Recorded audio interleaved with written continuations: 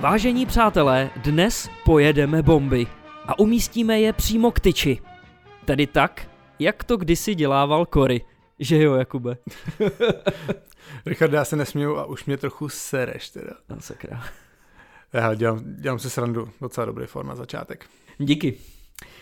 Já jsem Richard Tesař a společně s Kubou Korejsem budeme vašimi průvodci druhým dílem hokejového podcastu Bomby k tyči. Kubo, co je u tebe novýho? Richard, zdar? Víš, že neskloněš. Hele, asi to vím, no, ale nevím, co ti k tomu mám říct. Hele, já celý týden přemýšlím, že bych vzal Anču, přítelkyni, někam do tepla na pár dní, protože ona maká jak šroub u nás v kavárně a celý to stojí na ní a potřebovala by si taky trochu odpočinout, no. Vyhlídnul jsem Malagu, ale nevím, jestli s tím koronavirem je vhodný teďka někam lítat. Počkej, to není vtipný. Jako, protože já se fakt jako kloním trochu k tomu, že spíš zůstaneme doma, jo. Protože se mi to nějak nechce pokoušet, ale já se ani jako nebojím toho viru, protože ten průjem, co jsem měl 4 roky zpátky, už podle mě nemůže nic trumfnout. Máš nakoupíno, máš plný regály doma. Ale spíš jako nějaký davový hysterie, jo, protože když vidím, jak všichni právě kupují ty roušky, přitom všude píšou, že jsou ty roušky stejně k ničemu. A včera na Twitteru jsem viděl fotky supermarketů s prázdnýma regálama, tak mám trochu strach, co to všechno ještě přinese. No. Ale prázdný regály, prázdný stadiony, to mi tak jako evokuje buď to Benátky nad Jizerou, nebo Kladno bez Jágra. To teda nevím, odkud jsi vzal tady tu asociaci, ale brát jí nebudu, Richarde. Jak mě to napadlo. No nic, ještě jednou hezký hokejový den. Mimochodem všechny dny by měly být hokejový, ne? Nejenom čtvrtky, kdy vychází náš podcast samo sebou, nebo pátky a neděle, co je regulární kolo, případně úterky, nebo sobotní dohrávky, ale někdy se hraje i ve středu. Tak to jsou všechny dny hokejový, ne, Richard? Skoro tak vyznívá, no. No asi jo, já jsem spíš narážel na to, že se u nás pořád říká, že lidi jsou naučený chodit jenom ve vybraný dny, konkrétně pátky a neděle, kdy to bereme jako standardní kola, a jindy, že se nechodí. Vím, že nedávno si hráči stěžovali, že se celý týden nehraje, hráči stojí, pak 2 zápasy ve 3 dnech a pak zase nic. Jaký na to byl tvůj pohled? Ale já si asi, jako myslím si, že ta sezona je moc roztahaná. Je mi jasný, že Extraliga se musí ohlížet na nějaký termínový kalendář IHF a pokud by to jenom trochu šlo, tak já bych ji určitě zkrátil a zintenzivnil. Začínal bych klidně až v říjnu, protože stejně dneska v září ještě hezky a lidi chtějí spíš být venku a užívat si ty poslední záchvěvy léta. Co se týče pravidelnosti zápasů, tak je pravda, že to, jak 4 dny se nehraje zápas, pak rychle 2 zápasy v pátek a v neděli a další zase až v pátek, tak pro mě to asi nebylo tenkrát úplně ideální. No.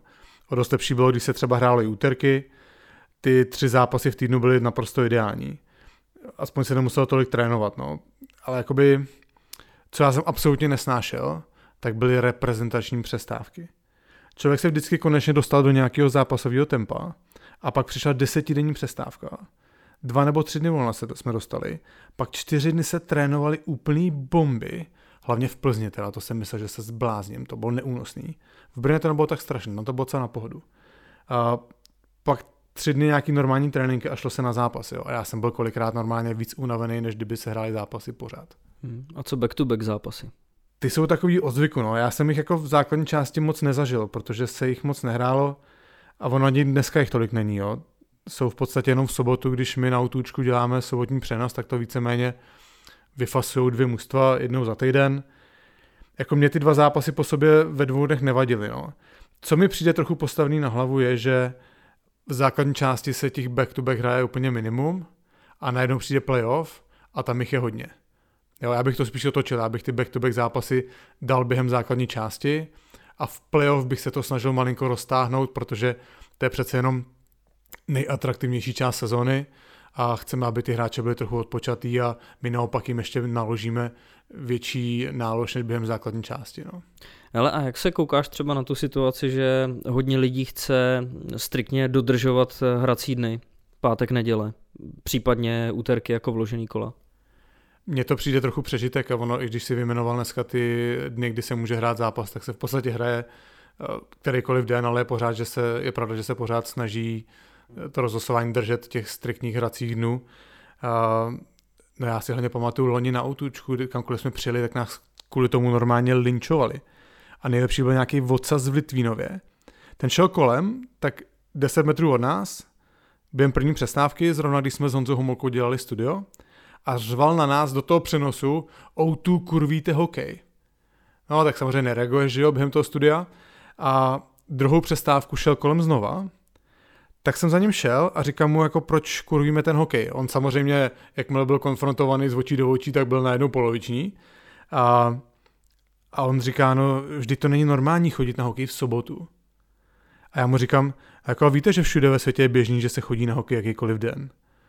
A on, no a někde je normální, že se šuká s dětma. A taky to sem netaháme. Ale já se přiznám, že normálně tady mi došly slova, protože ten argument byl naprosto neprůstřelný. To už bych taky nevymyslel nic, čím by se tohle dalo trumfnout teda. Možná lepší netrumfovat vůbec. No, to nemělo vůbec smysl něco vymýšlet. Odešel si. Ukončil jsem to, no, to nemělo smysl mu něco vysvětlovat, jo. Hele, Richarde, vidíš, už skloňuju, už to je dobrý. Jo, to je fajn. Já nevím, jak jsme mohli minule zapomenout na ty křestní jména. Co máš na mysli? Ty víš moc dobře, co mám na mysli a podle mě by si to měl pustit teď hned.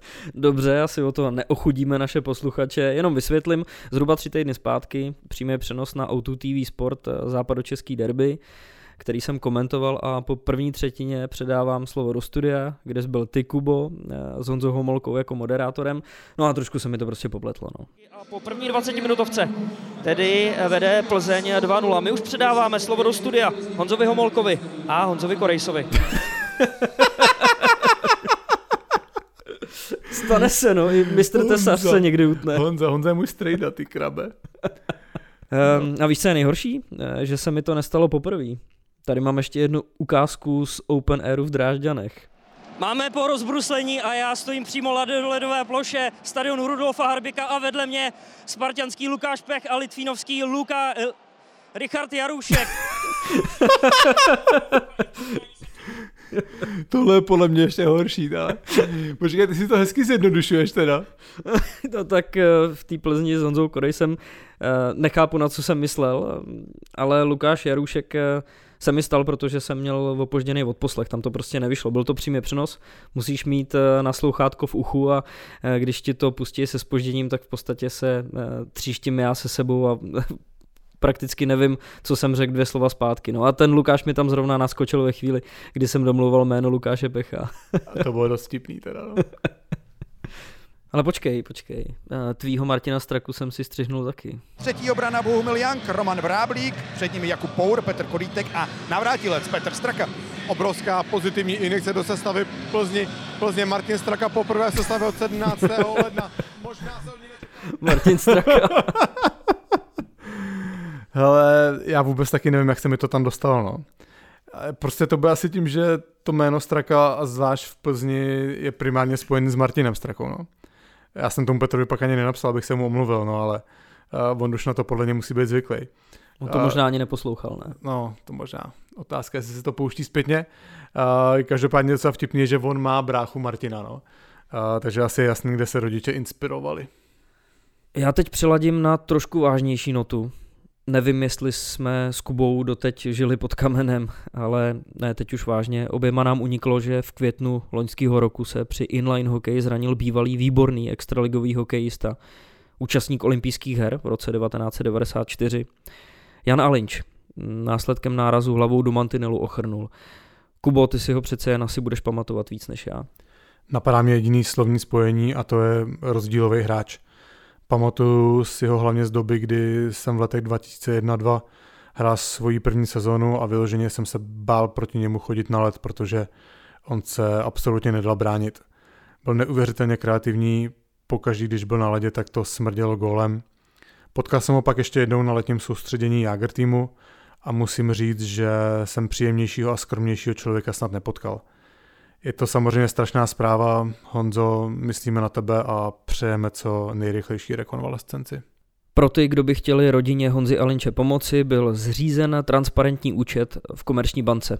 Přispívat můžete na účet 123-5827-0237/100 i 100 korun pomůže. My jsme samozřejmě taky přispěli, protože i když zápasy jsou někdy vyhrocen, tak na konci dne jsme jedna velká rodina a rodina musí držet pohromadě. No Kubo, já myslím, že je pomalu čas to přehodit na Míru Formana, našeho dnešního hosta. Já jsem strašně rád, že právě Míra si s náma sednul, protože jsme už několik let dobrý kamarádi, i společně investujeme peníze. No taky jsi tam na konci přihřál polívčičku. Ale to jsem fakt nechtěl, jo. Spíš jsem chtěl, aby mluvil o tom, co dělá, aby se třeba ostatní inspirovali. No moc ti nevěřím. Ty Richarde, ty do mě dneska jdeš. No vedle toho, že se známe, tak mně přijde, že Míra přesně stělesňuje spartanství. Hraje tvrdě, nebojí se zahodit rukavice, umí bránit a dokáže být i produktivní. A k tomu je to jeden z mála odchovanců, který dneska Sparta ve svém kádru má.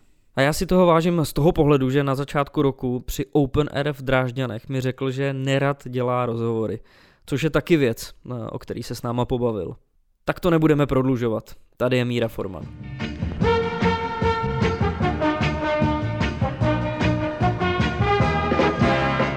Dalším hostem podcastu Bomby k tyči je pan Sparta současnosti. Přináší Spartě od všeho něco. Takhle komplexních hráčů dneska v lize už moc nehraje. Dokáže být produktivní do ofenzivy, k tomu hrát tvrdě fyzicky a už vůbec se ho nemusí trenéři bát poslat na oslabení. Jeho důležitost pro Spartu ukazuje i to, že na natočení dnešního dílu máme sotva půl hodiny. Protože pan Sparta chvátá na natáčení reklamního spotu pro playoff, jehož je hlavní tváří. Míra Forman. Míro, vítej v podcastu Bomby k tyči. Ahoj, díky za uvítání. Tak jak se ti tady líbí s náma? Popravdě nejdřív jsem se moc netěšil, ale po tom tvým monologu na začátku, tak mě to začíná bavit. A proč se Smejky směje? Abych ho vyhodil pryč, jako. Se mi moc nelíbí. Počkej, co mám připravený na tebe, to se budeš těšit. Teď jsi měl říct tu svoji hlášku, jestli to bylo dobrý teda. Ne, jsi spokojený s tím, co si Richard připravil. Mně se to hodně líbilo, no. Jo, bylo to dobře připravený, hezky přednesený a tak. Pravdivý hlavně. Hele, to já jsem právě na to měl ještě navázat v tom smyslu a to se mi líbilo, že jsi to řekne na začátku, že se sem netěšil, protože ty jsi mi v Drážďanech před vaším tréninkem řekl, že nesnášíš rozhovory. Je to tak? No tak teď jsem se dostal trošku do té fáze, protože jako mladší nebo mladý úplně jsem to vyhledával, protože to bylo nový, tak jsem vždycky chtěl být všude, nějaký reklamy nebo rozhovory, tak mě to strašně bavilo a teďka už jsem toho trošku přejedenej, ale když jsem se dozvěděl, že to bude s váma kluci, tak jsem se těšil. To jo. A teď už nejseš mladý teda, jo, nebo co? No, už jsem trošku, jsem v nejlepším věku, takhle bych to řekl. Tak o to víc si vážíme toho, že jsi přišel a udělal si na nás čas. Já když si dneska projdu soupisku Sparty a Richard to trochu naťuknul na tom začátku, tak ty jsi v podstatě jedinej jako opravdu kovaný Spartan, když vezmu ty opravdu jako etablovaný extraligový hráče. Navíc zhruba před měsícem si podepsal novou dvouletou smlouvu. Já vím, že o tebe byl zájem v řadě mužstev z české extraligy, ale to by se asi nikam moc nechtělo většinou. Tak jsem tady doma, mám tady všechno, mám tady rodinu, jsem tady od malička, takže jasně, že jsem nikam nechtělo. Navíc ta nabídka, co přišla, tak byla férová a ta dohoda byla hodně rychlá docela. Zmáčknout si je to nějaká zhrýnout? Tak samozřejmě, no, stačilo zvýšit hlas a už tam ty částky lítaly nahoru. Míro, ty jsi v podstatě, když vezmeme tvoji situaci zhruba v 18 letech, kdy tví vrstevníci už začínali pomalu nakoukávat do Ačka Sparty, tak ty si v tu chvíli de facto neměl ani nějaký pevný místo v juniorce, místo toho si hrál v Příbrami. Nebylo tohle u tebe trošku období, kdy jsi říkal, jak to bude s tebou dál? No tak já už jsem v juniorce vlastně až na ten první rok jsem se vlastně dostal, jezdil jsem do Příbramy na pár zápasů, ale tam ještě ten hokej bavil mě všechno, pak postupem času se to trošku vytrácelo a vlastně jsem jenom přemýšlel, jak to oznámit doma, protože samozřejmě rodina tím žila, tím hokejem pořád, i když mi to tolik nešlo takže já jenom vlastně mě to drželo u toho hokeje to, že jsem se vlastně bál nebo nevěděl jsem, jak jim říct, že už jako, že mě to nenaplňuje, že mě to jako nebaví, což je, myslím, pro každého sportovce nejhorší, když ho to nebaví. Dokonce teďka, jak jsi řekl, právě v těch 18, tak jsem si vzpomněl na takovou historku, která vždycky, když mě potkají kluci z juniorky, tak mi to připomínají, kdy náš trenér, u kterého jsme zároveň fasovali věci, tak já jsem za ním přišel a říkám mu, že bych chtěl už sundat bříšku a vzít si plexi, že už je 18, takže na to jsem se aspoň těšil na tohle a on mi říká, no ty si spíš zvykej, že příští rok budeš stávat brzo ráno do práce, takže až takovouhle... Počkej, a jmenuji, kdo to byl? Pavel Geffert, čau. Geffa, jo? Geffa. A on dělá na svazu teď, nebo ne? Teď dělá na svazu, je to super chlap, jako já ho mám rád, takže ho nechtěl jsem ho jmenovat, mám ho fakt rád, Geffu, ale úplně hokejově mě tolik nebral a kdyby pak nepřišel další rok trenér Arnoš, tak bych ten hokej asi nehrál. No, to je docela férový od tebe. Díky čemu tam přišel ten zlom vlastně? Co byl ten zlomový moment? No tak právě tady to, že jsem se dozvěděl, že vlastně můžu být ještě na výjimku v juniorce, ani už jsem nějak o tom nestál, šel jsem studovat, přihlásil jsem se na zemědělku, na teda ekonomickou, jo, fakultu, to nebylo. Dostal jsem se tam, takže jsem říkal, že budu studovat a ten rok ještě u hokeje zůstanu a to lákadlo bylo, že tam byl trenér Arnoš, kterýho jsem znal z Kralupy, kde jsem začínal. A když jsem si s ním poprvé promluvil, tak on mi jako vrátil takovou tu sebedůvěru a začal jsem si věřit.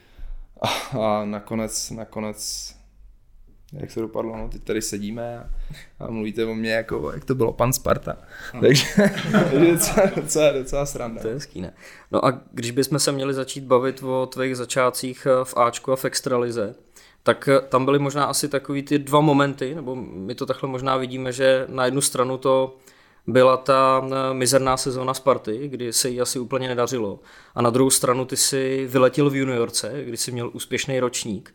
Byly to tyhle dvě symboliky, které se spojily dohromady, že jsi začal za Ačko naskakovat? Určitě, ano, určitě. A když se tomu Ačku daří, tak ty kluci to mají dost těžší a se tam probojovat a to byla asi nejhorší sezóna Sparty za posledních desítky let, jako snad, jo, hrálo se. Já jsem měl v poznámkách napsáno tragická sezóna, ale nechtěl jsem to úplně jako byla špatná. A kdo tam hrál v té době? Co ty, no? Jenom já. Takže Kory, děkuji ti, vlastně ty jsi mě nastartoval. Nemaj se. Ne, my jsme se tam minuli podle mě tak jako minuli týden, minuli jsme se. Já jsem odešel na konci přestupního termínu do Brna, což nakonec bylo asi jako to nejlepší, co se mi mohlo stát teda. Ale... Fakt, jo? Tak jako docela se to povedlo tam. Tady jsem se nevyhrával ze 4. pětky a v tom Brně to bylo docela fajn, no. Já si pamatuju, to sezona byla úplně strašná, protože my jsme pořád byli jako tak nějak na dostřel. Pořád jako, že jsme si říkali, hele, teďka jako 2 zápasy, 3 zápasy a vyhrajeme a dotáhneme to a prostě my jsme nemohli vyhrát pomalu ani jeden, jo. No a nakonec tam to bylo ještě ta sezona. Pamatuješ si to, oni tenkrát brali body jako Plzni. Boleslavy za nějaký neoprávněný starty, že tam, kdyby to nevzali ty body, tak tam byl jako fakt jako hrozil nějaký sestup, nebo aspoň baráž, já nevím, já vím, že Plzni, ale ta se z toho dostala docela dobře. Ty postupy do předkola, pak vypadly podle mě. A pak nevím komu ještě. A Bolce, tam byl Divíšek, podle mě hrál špatně nějak. No. Ale já si tě jako na začátku pamatuju, když jsi začal hrát vlastně extraligu, jsme hráli proti sobě, já už jsem byl v Brně teda.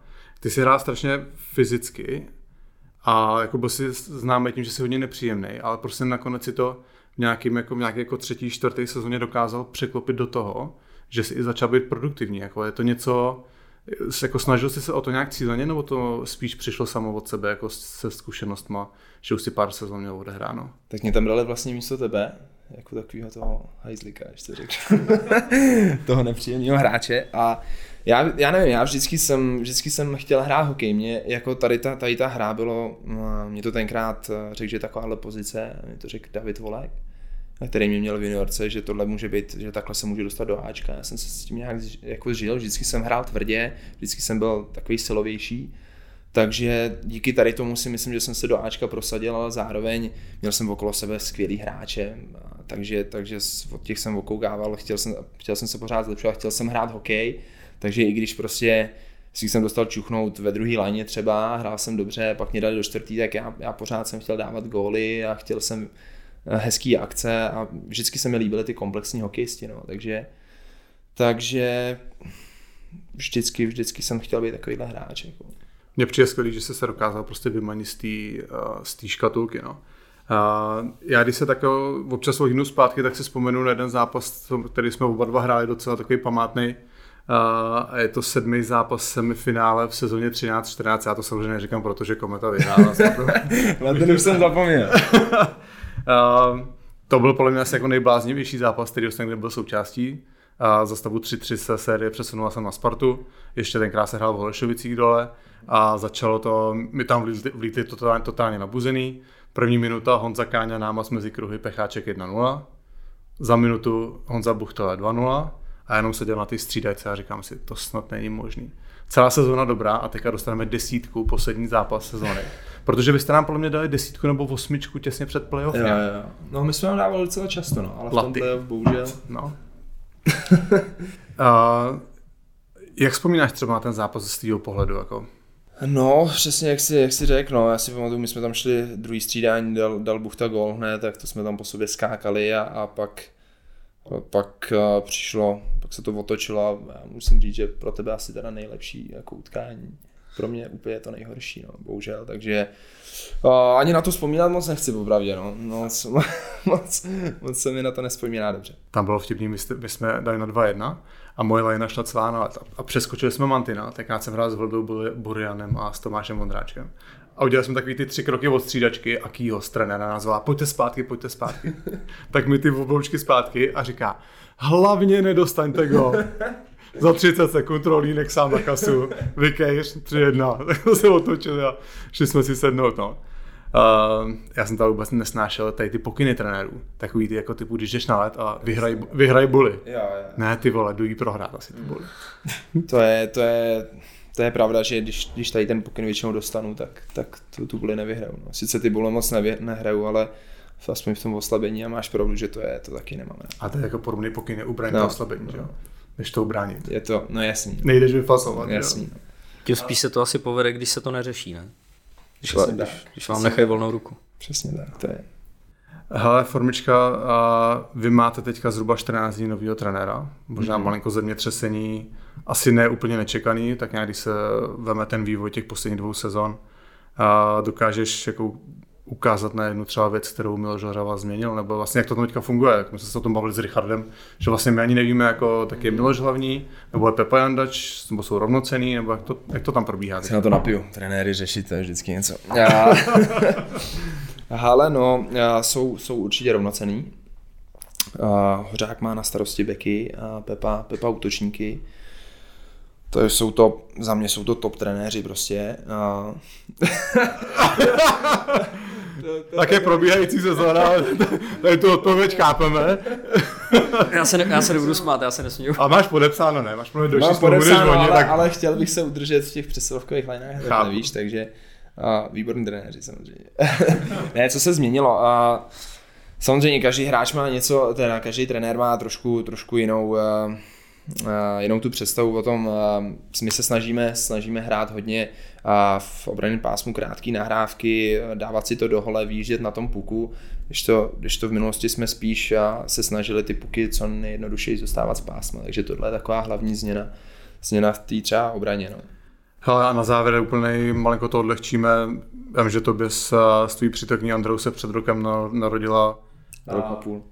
Rok a půl? Mhm. To utíká. Narodila malá dcerka. Dokážeš nějak popsat, jak to její narození změnilo tvůj pohled na hokej? Vlastně jak teďka vnímáš ty vítězství, ty porážky? Já jsem tu otázku čekal teda, opravdu. Se na to ptá docela dost často každý druhý. Tak dík. To střihnem, Richarde. Ty to umíš zase podat originálně, Kory. Pravda, že takhle to nikdo nepodá. Fakt, já vím, že každý říká, že to člověka změní a opravdu to tak je, můžu to potvrdit. Kolikrát ty sám víš, že když se nedaří nebo dlouho nedáš góla nebo prohrává. To znám. Prohrává se tak jdeš domů zbytej a a seš prostě pořád nad tím přemýšlíš, tady přijdu domů, jo, až vylezu z výtahu, ještě hlava dole, když se nedaří a otevřu dveře, malá za mnou běží, směje se, hned mě vezme za ruku a jdeme si hrát, takže pak už si na to vůbec jako hned si vyčistím hlavu a můžu ti to jenom doporučit. Děkuju, no, máme jako štěňátko a je to práce jaký dostat. Hele, a jaký to je zvládnout ty otcovské povinnosti v kombinaci s profesionálním sportem, protože já samozřejmě tu zkušenost tam nemám, ale dokážu si představit, že to musí být někdy hodně náročný. Je to náročný, protože malá je ještě hodně živá, hodně, takový jsem byl prej já, takže je po mně hodně energická, pořád by něco vymýšlela, takže náročný to je, ale na druhou stranu je to zábava, fakt si vyčistíš hlavu a další věc je, že mám skvělou přítelkyni. A to jsme čekali. Skvělou přítelkyni, která mi hlavně skvělou přítelkyni, která mi pomůže, nebo hlavně ona to celý řídí, stará se o malou, takže já ten servis mám výborný doma. Tak zdravíme Andreu. No. Na tuhle odpověď jsme nahrávali, takže povedlo se to. Mě to napadla ještě jedna taková souvislost, když jsem se bavil s Tomášem Plekancem taky o tom, jak teď on jako rozjíždí ty svoje děti. Už teď vlastně má hat-trick, ne? Takovej by se dalo říct. Má. On rozjíždí děti, Richarde. Co to znamená? Rozjíždí to s dětma. No teď nedávno, že jo, někdy začátkem prosince se mu narodilo 3. dítě. Ne, tak jsem se ptal, jestli to teď takhle má, že se snaží ze stadionu vypadnout co nejrychlejc. Takový aspoň téma jsem tam hledal. On říkal, že se snažil vždycky jako ze stadionu vypadnout co nejdřív. Tak já teda ne, protože já často do posilovna takhle víš, chodím běhat, takže já právě se tam hodně často držím. Míra právě začal chodit do posilovny teďka, začal hodně běhat. Hele, a úplně poslední věc. Já samozřejmě vím, že myslíš trochu už i na hokej a na život po kariéře. Můžeš tady posluchačům nastínit vlastně to, co snažíš dělat. Já vím, že hodně investuješ do nemovitostí. Tak mám výborného finančního poradce. To nebyl účel. Jak si vydělat musí skrytá reklama. Ne, samozřejmě zase nehraju NHL, nevydělám si tolik, abych se mohl zabezpečit na celý život, takže přemýšlím dopředu a ty nemovitosti si myslím, že je super věc, takže snažím se do toho investovat peníze. Miro, díky moc. Taky díky. Bylo to tak strašný, jak si čekal? Hele, bylo to dobrý. Jo? Já jsem byl dobrý, vy taky docela. Začnu tě bavit rozhovory teďka. No, o něco víc určitě. Ale děkujeme, že jsi si udělal čas, víme, že ho v sezóně moc není a držíme hlavně palce do zbytku sezóny. Díky moc. Díky. Díky, ať se daří.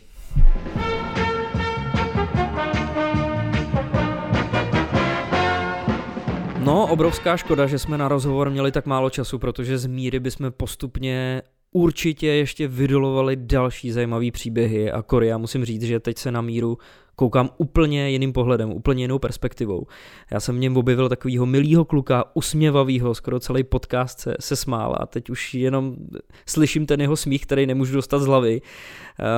Jako nezaujatý člověk, když jsem ho dřív někde viděl na fotkách, on mně připadal hrozně přísnej, ten jeho pohled, že nebude mít smysl pro humor, že je možná i trošku starší. Teď ho vidím jako mladšího, usměvavýho kluka do pohody. Jo, bylo to fajn, já jsem taky měl pocit, že se s náma uvolnil. Co bylo skvělý, je to, že s náma v místnosti při natáčení seděl Jirka Smejkal, se kterým jsme šli natáčet hned potom. Jsou s Formičkou dobrý kamarádi a pořád se něčemu smáli, takže to té atmosféře taky samozřejmě pomohlo. Hlavně, když jsme se ptali na nový trenéry, to je vždycky ožehavý téma. Ty trenéři jsou něco, u čeho bych se chtěl chvilku zastavit. Ty jsi, Kubo, ve Spartě hrál, zažil si tam za 2,5 roku 4 trenéry. Jaká je atmosféra v mužstvu, když trenér dostane padáka? Ono se to všechno tak nějak mísí dohromady. Na jednu stranu je to částečně úleva, že tou chybou v Matrixu si nebyl vyhodnocený ty. Na druhou stranu je to zase napětí, protože nikdo neví, co od nového trenéra očekávat. Každý začíná tak trochu od nuly. Což ale vlastně taky začíná i ten trenér, jo? Protože on má jenom jednu šanci udělat dobrý první dojem a získat si hráče na svou stranu. Já si třeba pamatuju, když na Spartu přišel Pavel Hynek, který teda nepřišel uprostřed sezóny, ale přišel po jakoby neúspěšné sezóně a byl tam od léta. a ten v první den letní přípravy ztratil půlku mužstva. On zakázal všem starým hráčům individuální přípravy. Jo, tady se bavíme o Petrovi Tonovi, a Michalu Brošovi, kteří byli zvyklí trénovat sami a najednou prostě museli docházet na ten zimák a dělat něco, co jim úplně nevyhovovalo. Takže on si v podstatě tady ty hráče, důležitý hráče nasral hned 1. května. Jo. No a pak zavedl pravidlo, že 45 minut před tréninkem se nebude nikdo koukat v šatně na televizi ani si číst noviny. Drsný. No ono to samozřejmě takhle nezní jako špatný pravidlo, ale je potřeba si uvědomit, že na Spartě bylo mužstvo s takovýma hráčema, u kterých takovýhle pravidla nastavovat úplně nešlo. Jo. To se dá u nějakého mladého mužstva nebo v juniorech. A samozřejmě, jestliže máte v mužstvu Martina Ručinského a Davida Výborného a Michala Broše, tak to asi není úplně ideální nastavovat takhle striktní pravidla. No, to, že to úplně nejde, se ukázalo za chvilku. Byl takhle jeden den, bylo tak, já nevím, půl hodiny do tréninku a Pavel Hynek přišel do první místnosti na Spartě, kde je gauč s televizí. Tam samozřejmě seděl Martin Ručinský, puštěná televize, u toho si čet noviny a napochodoval tam ten Pavel Hynek. Hned samozřejmě nasranej výraz.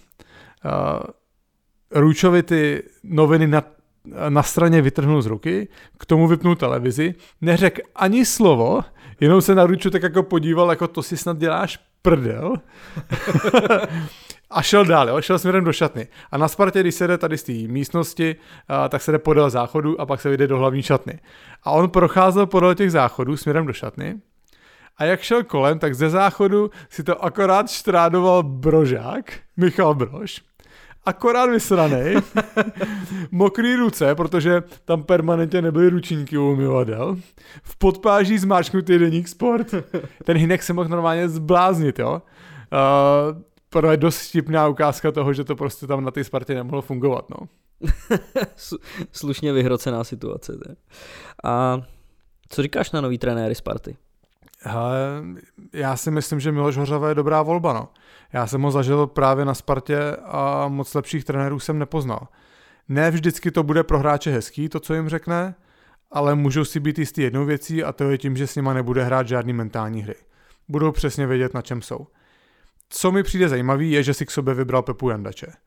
Protože hodně jiných trenérů si k sobě bere spíš neznámýho asistenta, který ho stejně k ničemu ve výsledku nepustí a dělá jim jen podržtašku.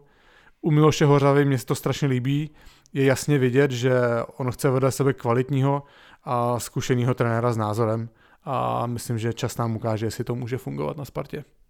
Já bych si ještě v rychlosti odskočil za moře. Celý minulý týden jsem se strašným zájmem sledoval sociální sítě Coloreda. Oni měli takový český týden.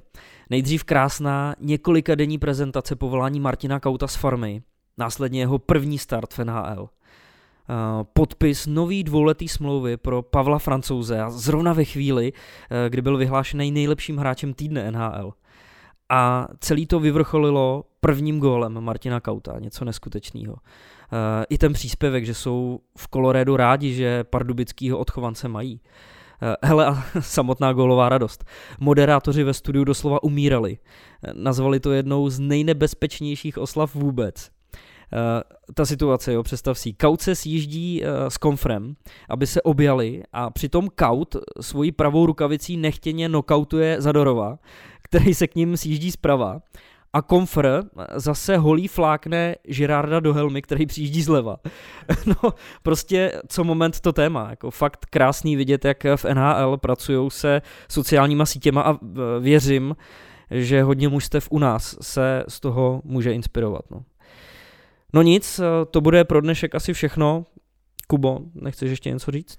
Mně napadá jenom jedna věc, my to samozřejmě spolu pořád řešíme a to je ideální dílka našeho podcastu. Máme pocit, že je spíš poptávka po tom, aby ten podcast byl kratší. Možná dneska tím, že ten rozhovor s Mírou Formanem byl hodně krátký, tak ta epizoda bude kratší. Já jsem každopádně zvyklý poslouchat trochu delší podcasty, takže budeme se to snažit držet někde mezi 45 minutama a hodinou.